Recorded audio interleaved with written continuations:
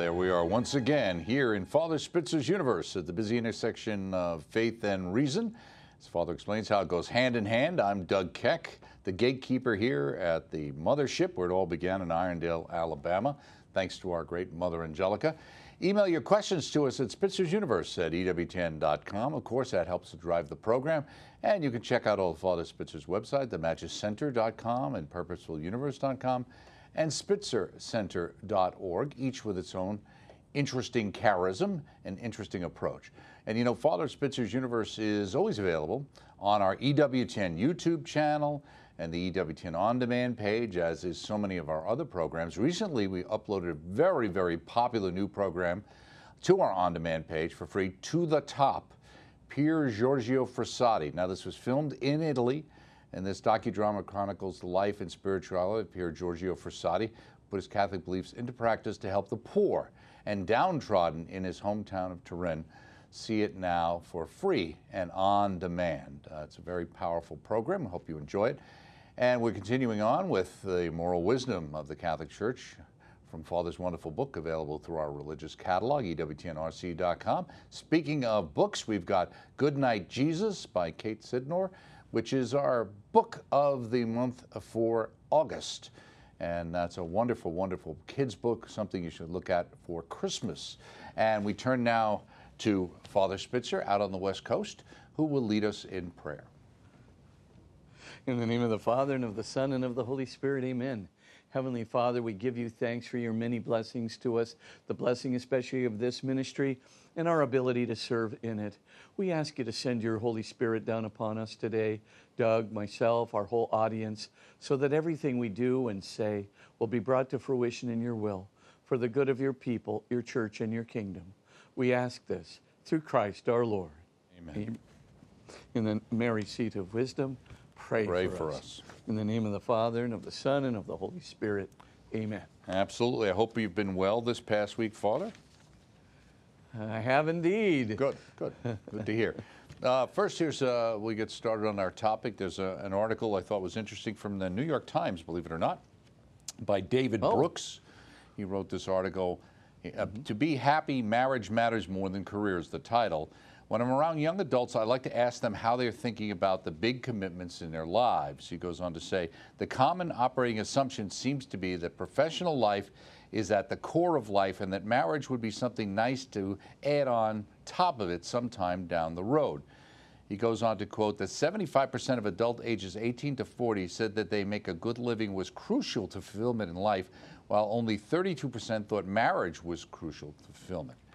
He said many people have shifted away in the sense of how they conceive of marriage. To use sociologist Andrew Cherlin's language, they no longer view it as the cornerstone of their life. They view it more as a capstone, something to enter into after they successfully establish themselves as adults. That sounds right.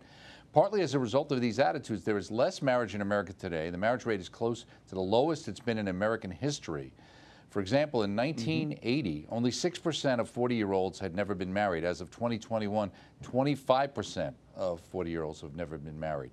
Now, he goes on to offer his own advice. He says, my strong advice is to obsess less about your career and think more about your marriage. Please respect the truism that if you have a great career and a crappy marriage, you will be unhappy. But if you have a great marriage and a crappy career, you'll still be happy. Your thoughts? I think he's absolutely right, and I've got to read some more things by David Brooks. I have to tell you, right on the marker. I think the family has been the center of culture, but also the center of interpersonal identity in every culture going back 3,000 years. And all of a sudden, we've got a real change here. We've got a culture that actually subordinates family. So not just the children part of family, the spousal and children part of family subordinates that not only to the career itself, but the prestige of the career in particular. So the idea is not enough just to get money, you got to get prestige from the career. And of course, there's nothing wrong with wanting some prestige or wanting a successful career or something where your talents are utilized very well and you make sufficient funds to support your family. Of course, that's a desire. But what Brooks is saying is absolutely correct. You really do have to put the family in the center. At the end of the day, it's your family that's going to support you. It's your family that will become your meaning and purpose in life. You are bringing, now from my faith perspective, you are bringing little eternities into the world, not just a temporal reality. And the little eternities you're bringing into the world have transcendental identities. They're seeking perfect truth, perfect love, perfect beauty, perfect goodness, perfect being in home. I mean, the mystery is so categorically, difficult to classify in any kind of finite or algorithmic terms that, I mean, this is the most precious entity in the world, and you are married to one of those mysterious, transcendent, intrinsically good, mysterious human beings. And so, of course, this has to be the center of one's life, the center of our creative potential, the center of how we're going to enter into society, the center of how we're going to enter into the church, and the center of how we will enter into the kingdom of God. It is the primary constituent, not just of the church, as the letter to the Ephesians says, but it's also the center of culture itself. And when the family is rooted out of the culture, culture becomes the most aberrant thing in the world, because, of course, family is one of the most noble things to live for. Family is what enables us and really elicits self-sacrifice from us. And self-sacrifice is good for us. Noble ventures are good for us. And trying to communicate our highest values, our religion, our morals to our children is good for us.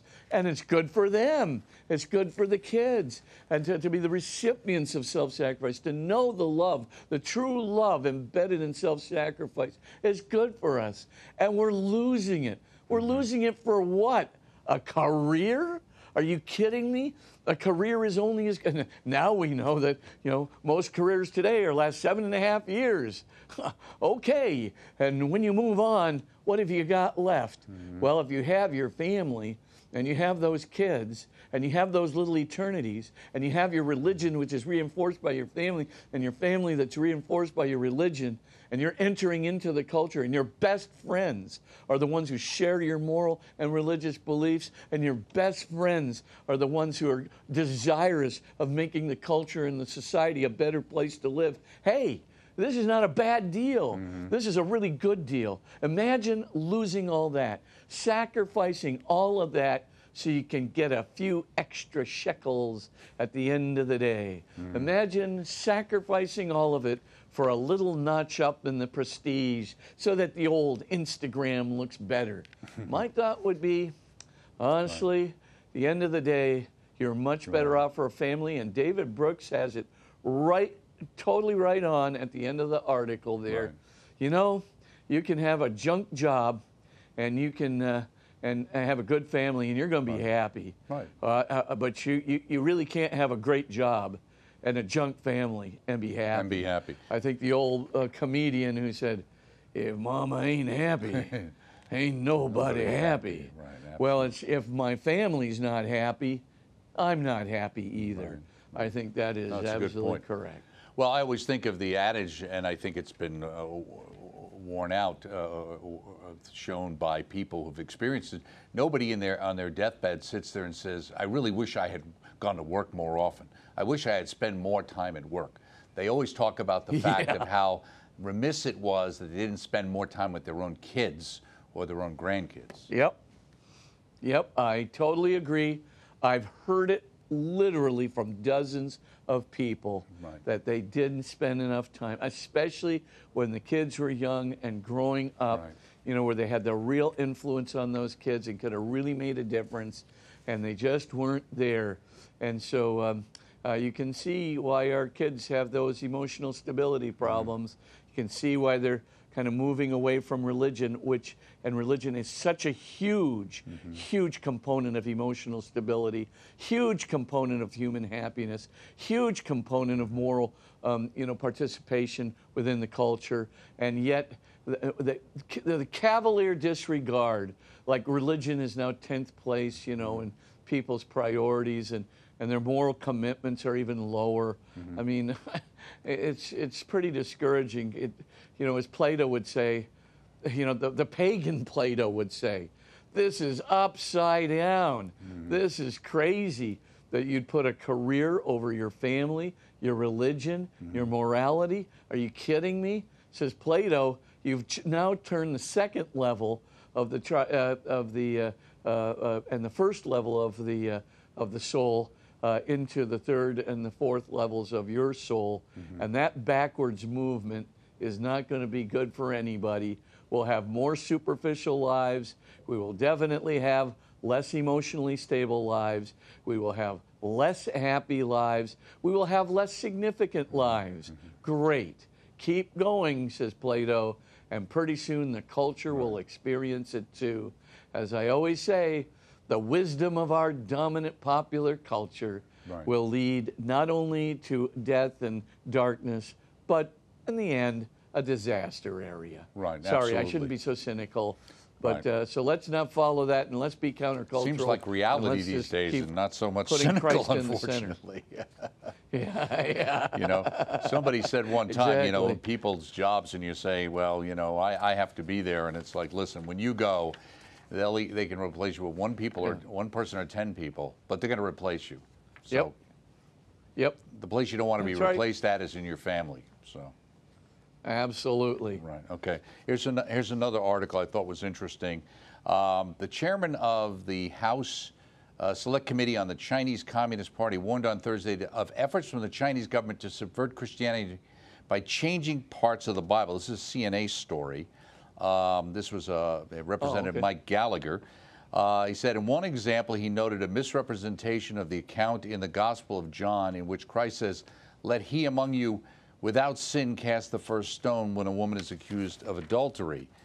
As the Union of Catholic Asian News reported back in September, a textbook published by the the CCP, run University of Electronic Science and Technology, falsely asserted, so it wasn't necessarily in the Bible itself, but their interpretation, that the story ends with Christ stoning the woman to death, declaring himself to be a sinner and saying if the law can only be executed by men without blemish, the law would be dead. That was their interpretation of how they twisted that as to what the story is really about. Well, that is really twisted because it's the opposite meaning of everything that was intended in the Bible. But then again, the Chinese Communist Party, boy, I'll tell you, if you believe those statistics, there's a bridge that somebody needs to sell you soon. You got to get a dose of reality. I mean, those guys, it's not just the manipulation of statistics. They manipulate the truth with reckless abandon. And absolutely.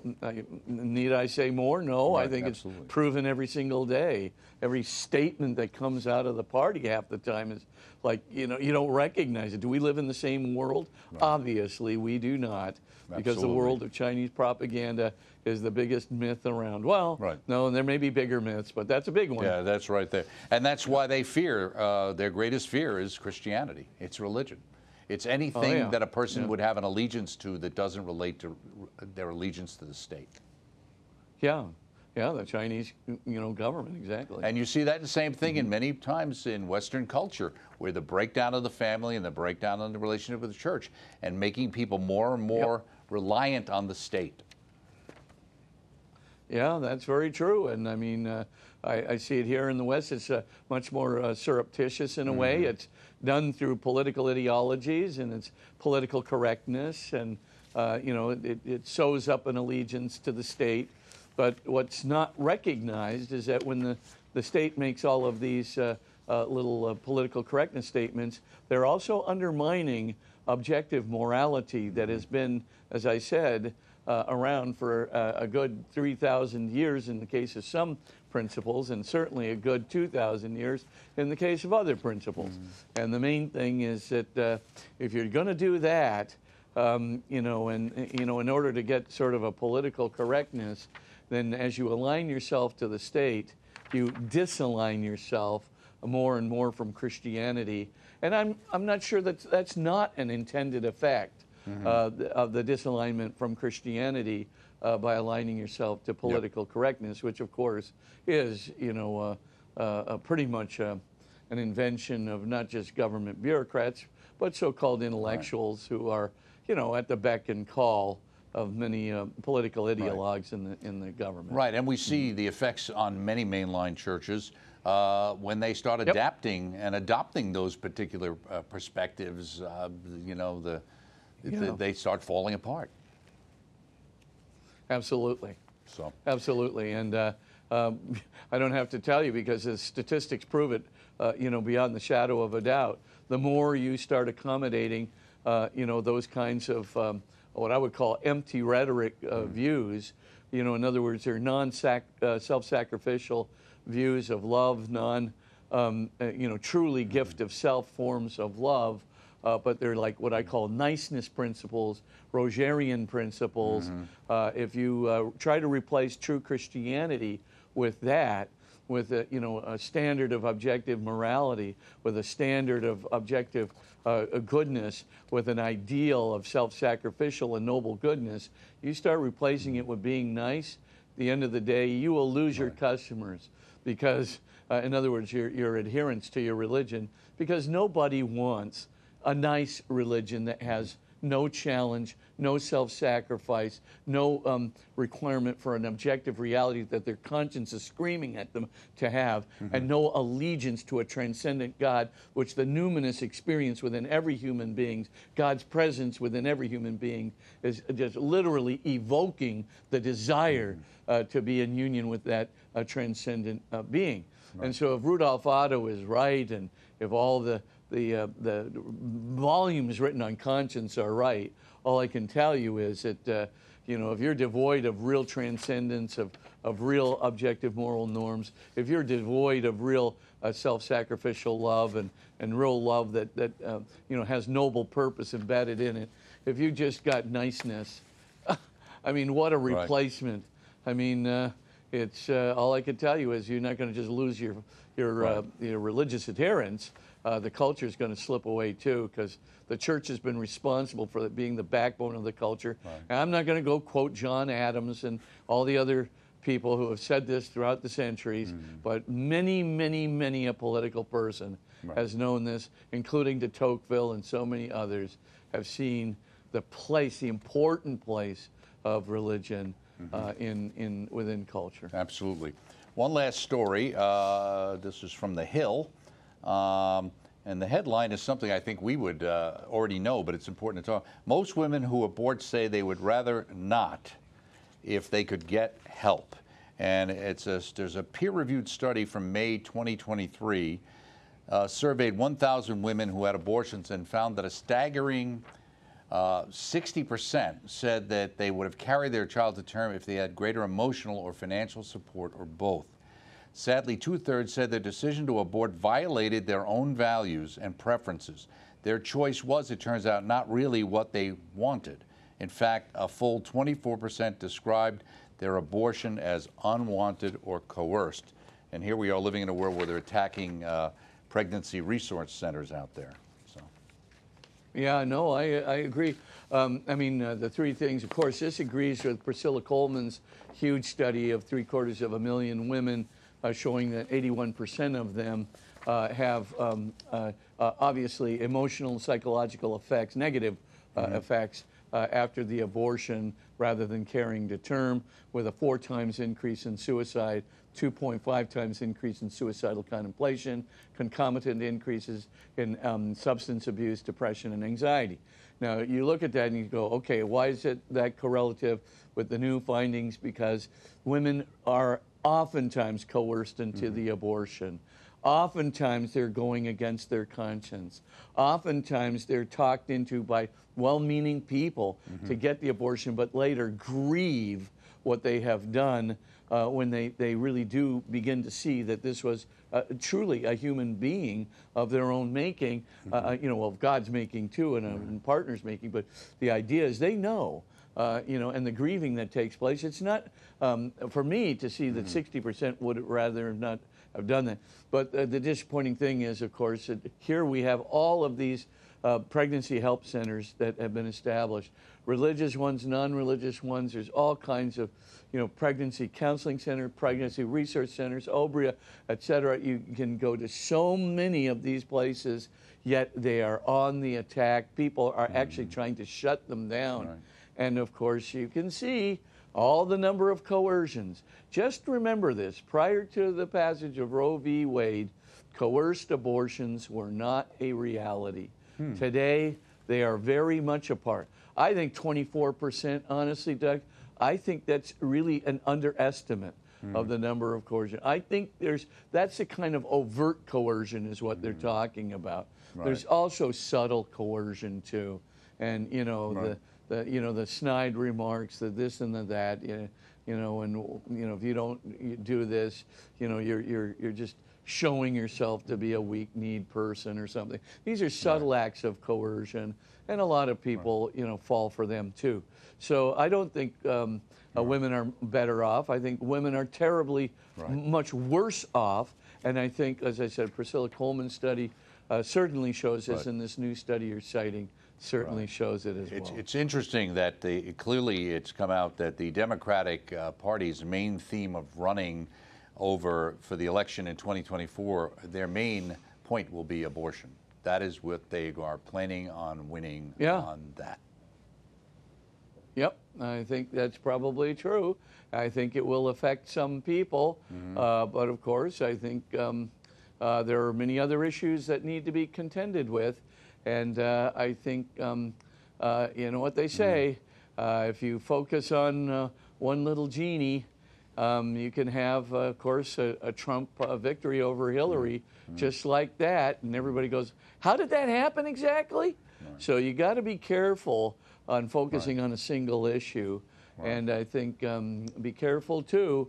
The Republican Party has some interesting people coming up, but I think maybe they do want to focus on the abortion issue. Well, they believe that's what drove their. I think clearly they believe that drove their wins in the Senate and probably cut down on the House. And the answer is, I think that's probably pretty well accurate. Okay. Pretty true. Right. But, good Catholics of all ilks, Republican, Independent, and Democrats, should pay attention to what their particular party might be focusing on or making an example of. So, and maybe rethink some of their past thoughts about it, since you're voting for something that you really directly have an impact on. It's not like it's Roe v. Wade and you can't change it. You're voting affirmatively for something to be made available. So, anyway. Yeah. That's my little you got to be, Okay, absolutely. I'll just leave it at that. Yeah. Next up, some questions. This one here, as an expert you are on Old Testament, there, Father. Dear Father Spitzer, the Old Testament states several people had lived to be hundreds of years old. Methuselah, I believe, said to be 936 years old. Was time measured in the same way as it is now? I find it hard to believe that they lived that long, so I'm inclined to think that there is a meaning behind the numbers. Is this correct? What are your thoughts on why we don't live to be that old now? Yeah, well, first, you are quite correct. They didn't live to be that old in our chronological intention. Numbers have meanings. You are absolutely correct. So, for example, the number 7 is a beneficent number, and so for prime numbers are long numbers, and numbers actually, numerology can tell an entire story. So it's not unusual to see a proliferation of numbers that have 7 times 10, 2 longevity numbers, and even a blessed number times a longevity number, which is like 10, to have 70s prevalent and so forth, and 40s prevalent in the Old Testament, or multipliers of 40 and 70.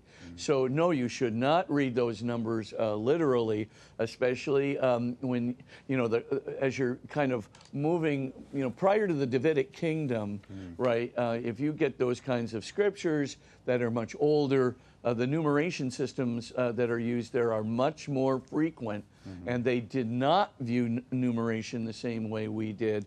They're telling a story with those numbers, and to a less, let's say, arithmetically educated public, they can use the symbology that's behind the number. So as you move, though, toward the Davidic kingdom and you proceed forward into the future, the numbers, of course, become much more realistic because there's more of an arithmetic meaning to them, rather than just a symbolic meaning or a predominantly symbolic meaning to them. So your instincts are absolutely correct. Very good. Dear Father Spitzer, I am watching the program The Chosen. In the episode depicting the healing of the woman with a hemorrhage when she touched the tassel of Jesus' cloak, Jesus asked who touched him.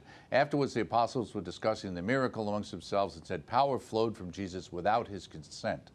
I always assumed his reason for asking who touched him was for the benefit of the crowd, showing the woman's faith.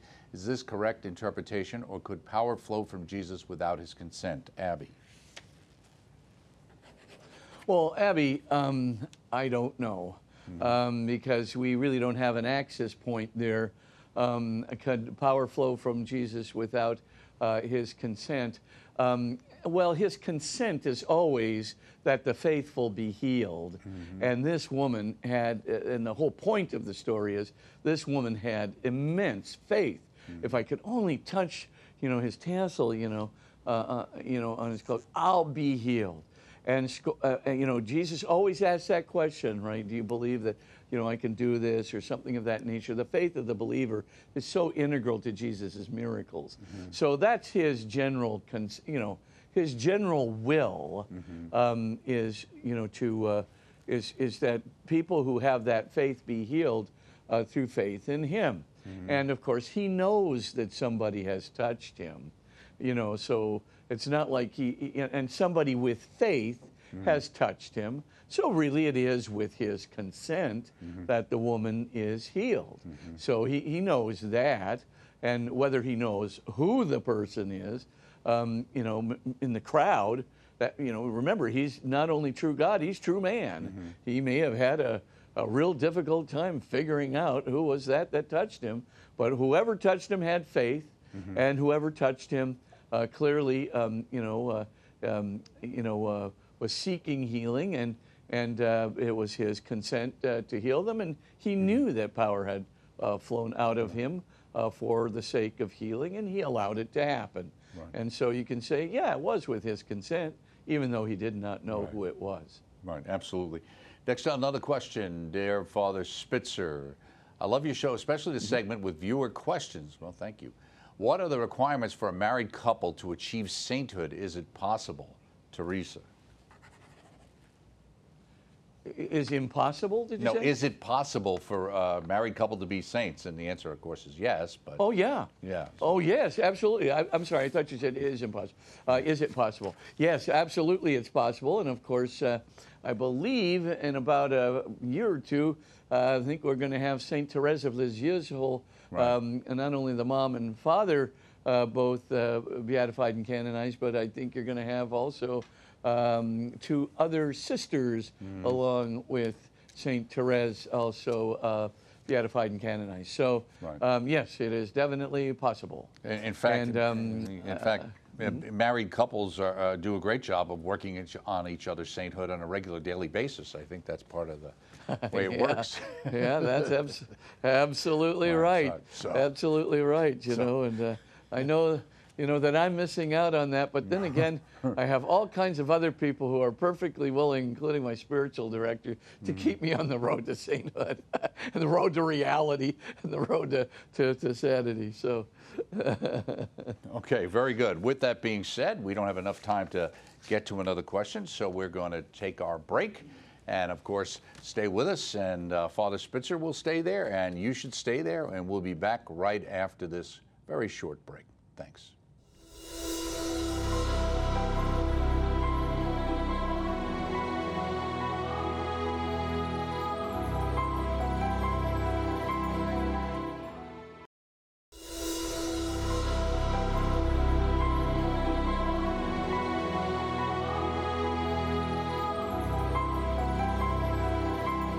And we do, as always, appreciate you hanging around here in Father Spitzer's universe as we continue with Father's book, The Moral Wisdom of the Catholic Church. That's our topic, available obviously through our EWTN religious catalog. And now we'll get back with Father and continuing on with some of your questions.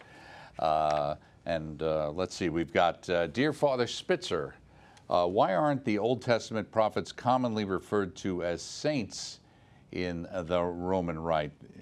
Is there a reason why the title of saint is reserved for the New Testament figures, and this is Elizabeth? Well, Elizabeth, sometimes they do call them saints, but they're not typically saints in the sense of a post-Christian saint, because we don't see their reaction to Jesus Christ. We suppose, because they are good and righteous men, that they are saints in the sense that the Lord would have taken them up into his kingdom. Like, there's no doubt Moses and Elijah, certainly, who appear in the Transfiguration, are in the kingdom of God, and that's basically what the word saints means. So very typically we do that, but the Church declares only somebody a saint when they have some sort of a sense of where that saint stood relative to Jesus Christ. And if you had a prophet and you're really not sure, I mean, most of the time, of course, we figure if God chose them as a prophet, they're going to be in the kingdom of God, but that's not really the purview of the Church. But certainly one can say that the prophets were righteous people, and certainly will say that they're in the kingdom of heaven, but it's not within the Church's purview to declare them to be a saint in relation to the doctrine and to the belief in Jesus Christ, which is really what the Church does. That's its purview. That's what it's responsible for. Okay, very good. Dear Father Spitzer, I have reached the point in my faith life where I would like to have a spiritual director. I approached the pastor of our parish, but unfortunately, as thin as he is stretched, he is unable to commit at this time. Do you have any advice on how one could obtain a good spiritual director? And this is from Mike.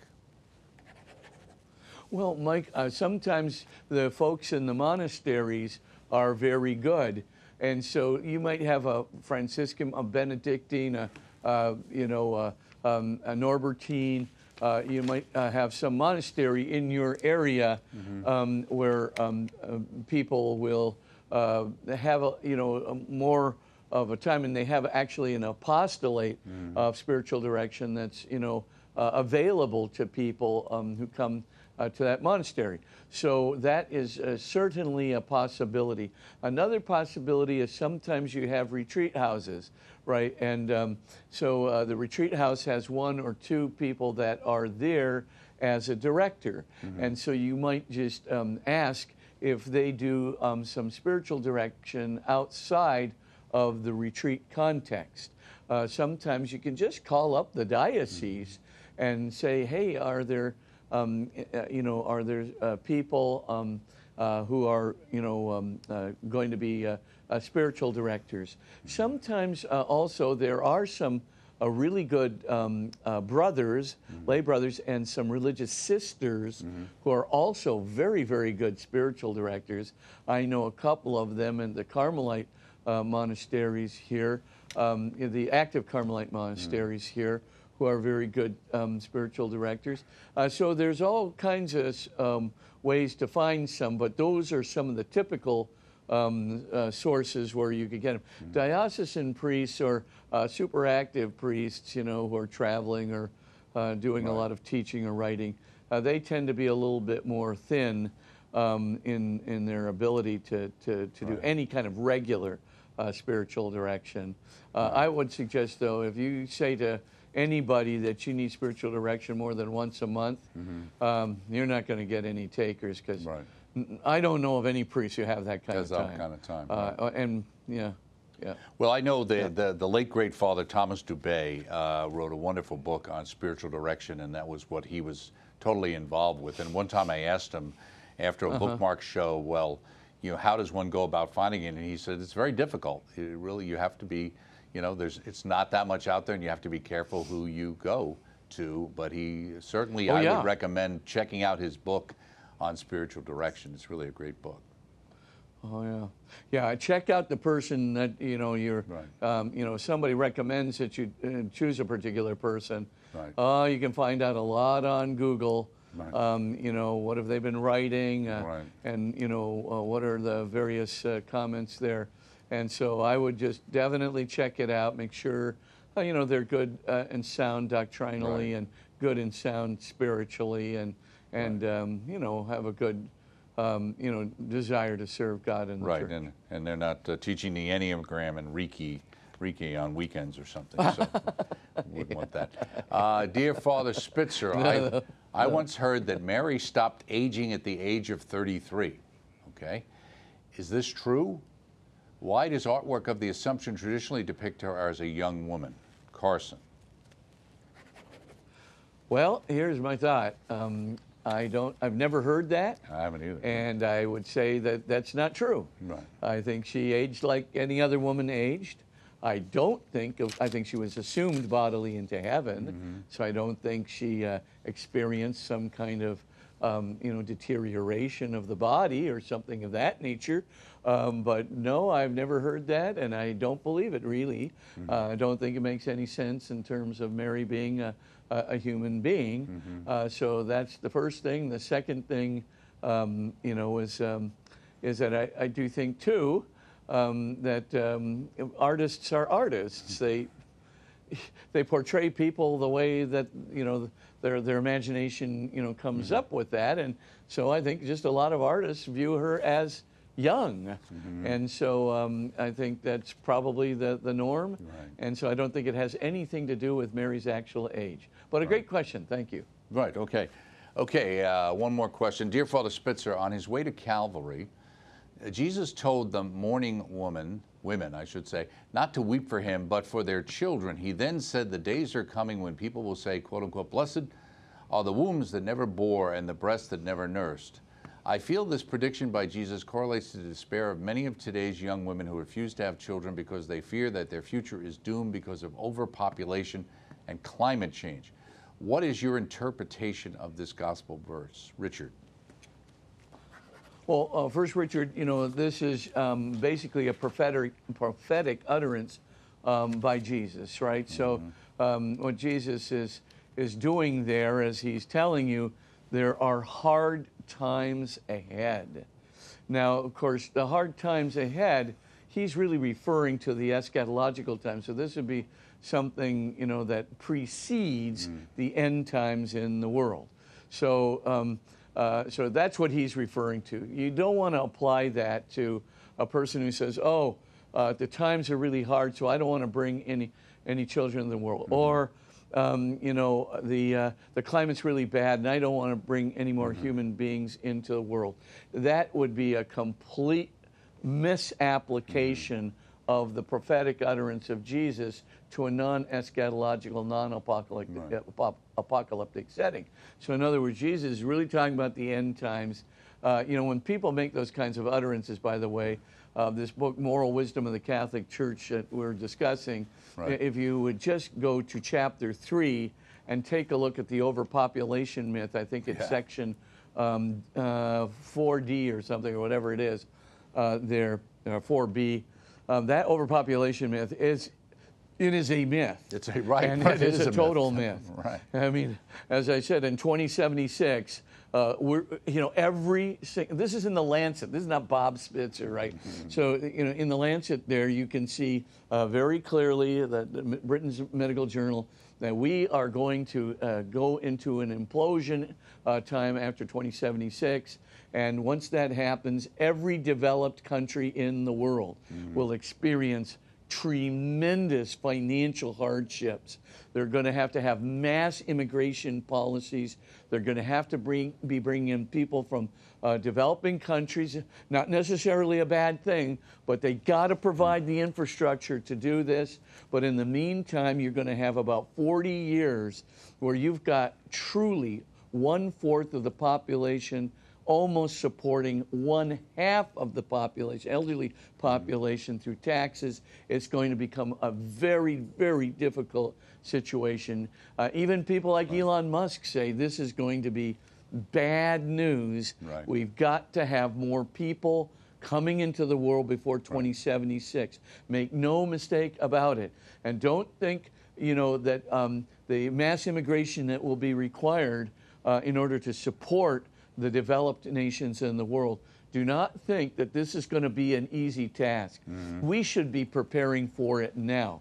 If we don't have more children in the developed world now, 2076 is going to get here real fast. That's the inflection point of implosion, and that's the inflection point at which the developed nations are really going to go into a catapult downwards, as it were, and in a vicious cycle downwards.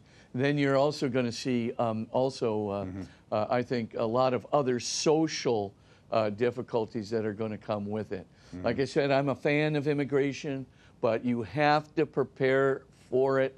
Now is the time.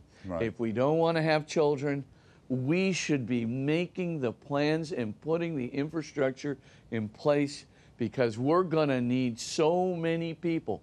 You think Europe is bad off, right now? You think Germany is bad off with the Gastarbeiter policy, or, in France, just bringing in huge numbers of people from the Middle East and from Eastern European countries? They have not built the infrastructure. There is social discontent there. Right, absolutely. I mean, and it's going to get worse and worse because they don't prepare for it. They don't treat the people with the respect and put the infrastructure and the materials in place. There's only two ways out of the implosion. Number one, you're going to have more kids. Number two, you're going to have to prepare for massive immigration, or both. But that's it. It's either that, or we're going to just economically and sociologically, we're going to collapse. And it's not just me. This is what people are saying. And by the way, the whole idea that the net wealth per capita in the developing nations has gone down, hogwash. It's gone up by 4.8 times over the times of the largest population growth. And the reason that it has is because technology has opened those doors to the whole, the Malthusian myth. Thomas Malthus, that population is increasing exponentially. Well, the resources are only increasing arithmetically. That is no longer true. Hasn't been true for the last 180 years. Basically, the resource increase has been exponentially proportional. In fact, even beyond exponentially proportional to the population growth, because of technology, because of not just technologies in food production and energy production and communications, but technology also in the whole area of education and communication, et cetera. So this is a it's a myth from day one, and it goes, that the eugenics people. Right, exactly, and it fits in with the climate change, because what you've got is this approach that people are bad for the climate. So if we have fewer people, that's actually better for the climate. And so that's one approach. And the other approach I think you're going to be dealing with, as you talk when you get top heavy with older people, I think the answer is they're not planning on having all these older people. I think they're planning on figuring out a nice exit strategy for a lot of these people, moving on to the next world at much more rapidity than their own proper age would normally make happen. Well, I'm not going to draw the Soylent Green scenario here, but I do think that, at the end of the day, there's no doubt that, euthanasia and physician-assisted suicide is being pushed. And some of that really does have a social agenda to it. But the one thing I fear more than anything are the eugenics movements, the ones especially that have been out there in China, in North Korea, and many places in the developing world, from Africa especially, but in other areas as well. And all I can tell you is, once you do that, once you have, when 3/4 of the people being born into a culture are boys and 1/4 are girls, you've got another social crisis on your hands. So you're going to have crisis after crisis after crisis going on. If you abort all the girls and you keep all the boys, all these things. I mean, we've got these social crises. It's manufactured. I'm telling you, it is manufactured by the population myth. If people would just read, I've got these statistics. They're right there in the book.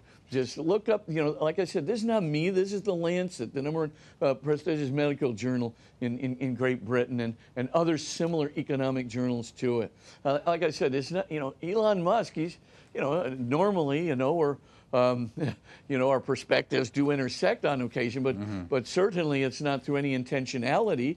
I mean, people are just saying this. This is like it's almost a fait accompli if we don't have more children, and it's certainly a fait accompli too if we don't start preparing for mass immigration, which we will need if we don't have more children. And that is simply the facts of life. Absolutely. And you can say, oh, I doubt that very seriously. Well, go ahead and wait till 2076. That seems to be the, the maneuver everybody wants to make. But just to let you know, when population equality is going to happen, that's going to be in 2047. And then the slight downward turn in the developing nations is going to happen. In 2076, mark my words, it's going to be a very, very interesting new scenario. And the idea of the population explosion, people are going to say, whoa, what happened here? And all I can say is it was perfectly evident even today. If anybody wants to look at the studies instead of believing the propaganda put out by the usual cultural media and those little intellectual elitists that are underlying the popular culture's belief in such things. Right, and after all, Paul Ehrlich's predictions were all untrue. Nothing came true what he had in his book. And if you look at all of these people, they have as bad a record as the people who keep predicting when Christ is going to come back to earth. They're always wrong. Right? Yeah, well, that's right. And that's right. You've certainly got the right idea there. Right. Yep, I could. But no, the death and doom scenarios not only didn't come to pass, they were the exact opposite of what was predicted. So when they said that resources would crumple up, resources actually expanded exponentially. When they said that the financial markets would crumble, financial markets went up exponentially, and the net per capita wealth in the developing countries actually went up over 4 times, et cetera, et cetera. So you look at it, you take a look at all the United Nations sustainability goals that were established like 17 years ago. Gosh, we're over halfway there on potable water, on food, disease control, childhood mortality, everything. I mean, we've divided. In fact, it's less than half of the problem that it was previously. So, like I said, if you just want to read these things, just go to that chapter 2 of my book. Just go to section 4. I think it's 4B. The overpopulation myth, and I'm not kidding you.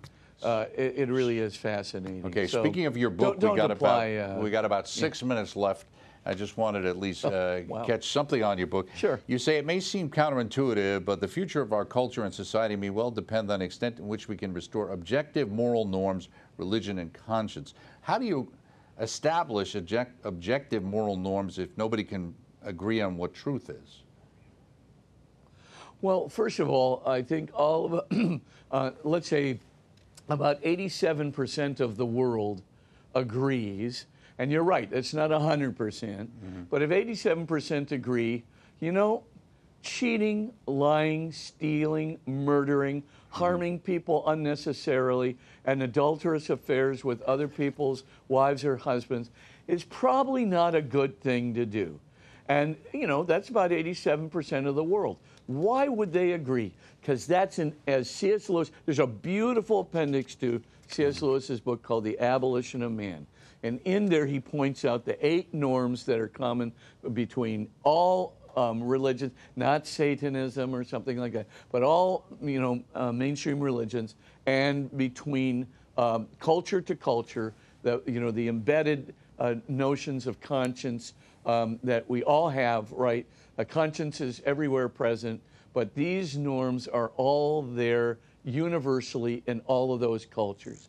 Now, given the fact that, cultural differentiation is so vast, how in the world do you get a similarity like that among, like 87% among all religions and all cultures and the individuals in those religions and cultures? How are you going to explain that? Well, I think because it has a common source, and the common source is God. Now you say, Spitzer, you have leaped, clearly a non sequitur of immense proportions. Okay, give me another common source. Oh, the old Jungian common source. I've forgotten about it. Yes, that would be that there is some kind of a collective unconsciousness out there. And the collective unconsciousness has the norms embedded in the universal and archetypal myth. Okay, so what is the source of the collective unconscious? This is an unconscious that we're all tapping into, like is sort of like an unconscious, like a soul, a world soul that's out there, and it's got these archetypal myths embedded in it, and we're all kind of tapping into that. What does that sound like to me? Well, I don't think God's an unconsciousness, but if I go one step further and say, well, instead of just an unconscious, I think that's a soul with the universal myths and with the archetypal myths and with the morality that's embedded in that. And that sounds like God to me. So I'm going with God. God's the unified source. I think, Jung had the guts to at least ask the question. He didn't want to answer it with God, per se, but he certainly came as close to God as you're going to get, without actually saying God. And I think, he knew he was getting there. Freud, of course, tried to say, there's no such thing as, a real conscience that has universal norms. But, of course, he couldn't prove that, with his mechanistic theory, if his life depended on it. He didn't even come close to it. And why everybody went for Freud and sort of, tipped Jung upside down, I do not know. But anyway, the long and the short of it is, I don't depend on my theory anyway for Jung. I depend on my theory for Jesus Christ. And I'm telling you, Jesus Christ is saying the common source of our conscience is God. And, Shakespeare, I think, had it all right when he said, conscience, the crooks in Shakespeare said, basically, conscience makes cowards of us all. But, of course, cowards to the crook, but makes virtuous people out of all of us, too. And when we combine that with religion, that's where we see the most virtuous conduct of all, the most self-sacrificial conduct of all, the most truly loving, that is to say, caring, compassionate, using, forgiving, giving of ourselves and resources to others kind of compassion. Not just nice feelings or niceness, but I mean that kind of compassion and care and forgiveness and healing and bothering with somebody who's an ingrate and helping them out and so forth and so on. That true kind of love where religion and morality come together, I'm telling you, therein you will find Jesus Christ and his doctrine, and therein you will find, too, the true root of conscience, and that is the voice of Jesus' heavenly Father. So when we kind of look around to see whose voice it is that we are hearing in our conscience, there he stands. And if we do not recognize him, that's the only time that, of course, we have conscience making us a coward, because it's our cowardice, right? We're the ones that want to disobey our conscience. And, of course, the drive to go ahead against your conscience, of course, is not bravery. It is the most fundamental kind of stupidity and moral insanity and moral suicide that you can possibly get. Anyway, that's my answer. Yeah, I always remember when you were referring there, I remember Father Groeschel always talked about the toughest thing was the ungrateful beggar, dealing with the ungrateful beggar. Oh, yeah. I mean, it's really tough. You think, oh, gosh, he ought to like me for giving him $1, and he goes, "This is paltry junk," you know. Right. So I got a peanut butter and jelly sandwich story I'll tell you later.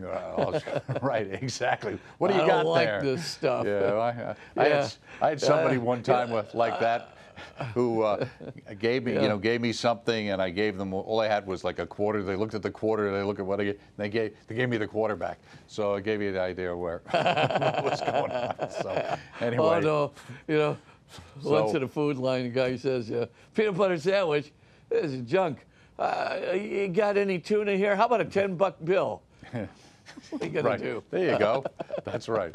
Absolutely. With that Christ said, says, "Love them anyway." That's right. That's when it's tough, especially. Okay, Right. so if you'd like to finish it off with your blessing, Father, we could use it so we can deal with the ungrateful beggars, so, including ourselves. That's right.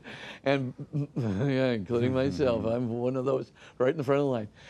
And bow your heads and pray for God's blessing. And may the Lord of all consolation, the Lord of all compassion and forgiveness, the Lord of love and care, the Lord, too, who gives us all the fine moral prescripts that help us in our lives, give you the wisdom not only to see the gem, the goodness of what he gives us in morality and the example of love and in obedience to his Father, but also the capacity to follow that wisdom and follow it with great joy and trust into his kingdom. In the name of the Father, and of the Son, and of the Holy Spirit. Amen. Amen. Thank you so much. As always, Father Spitzer, be well. And of course, don't forget that Father Spitzer's books and DVDs are always available through our EWTN religious catalog, EWTNRC.com. And we will continue with the moral wisdom of the Catholic Church. We're just scratching the surface. EWTN's bookmark this weekend, The Sexual Revolution, History, Ideology, Power, by Bishop Peter J. Elliott from Australia. A very interesting interview. He's a lot of fun. And we got the Catholic University of America, Mass of the Holy Spirit, live from the Basilica, the National Shrine of the Immaculate Conception. Join the Catholic University of America as they open the academic year Thursday, and that's at noon. That's actually 12:10 p.m. Eastern Time. I'm Doug Keck. Thanks for being with us. We shall see you next time when we re-enter Father Spitzer's universe. Thanks.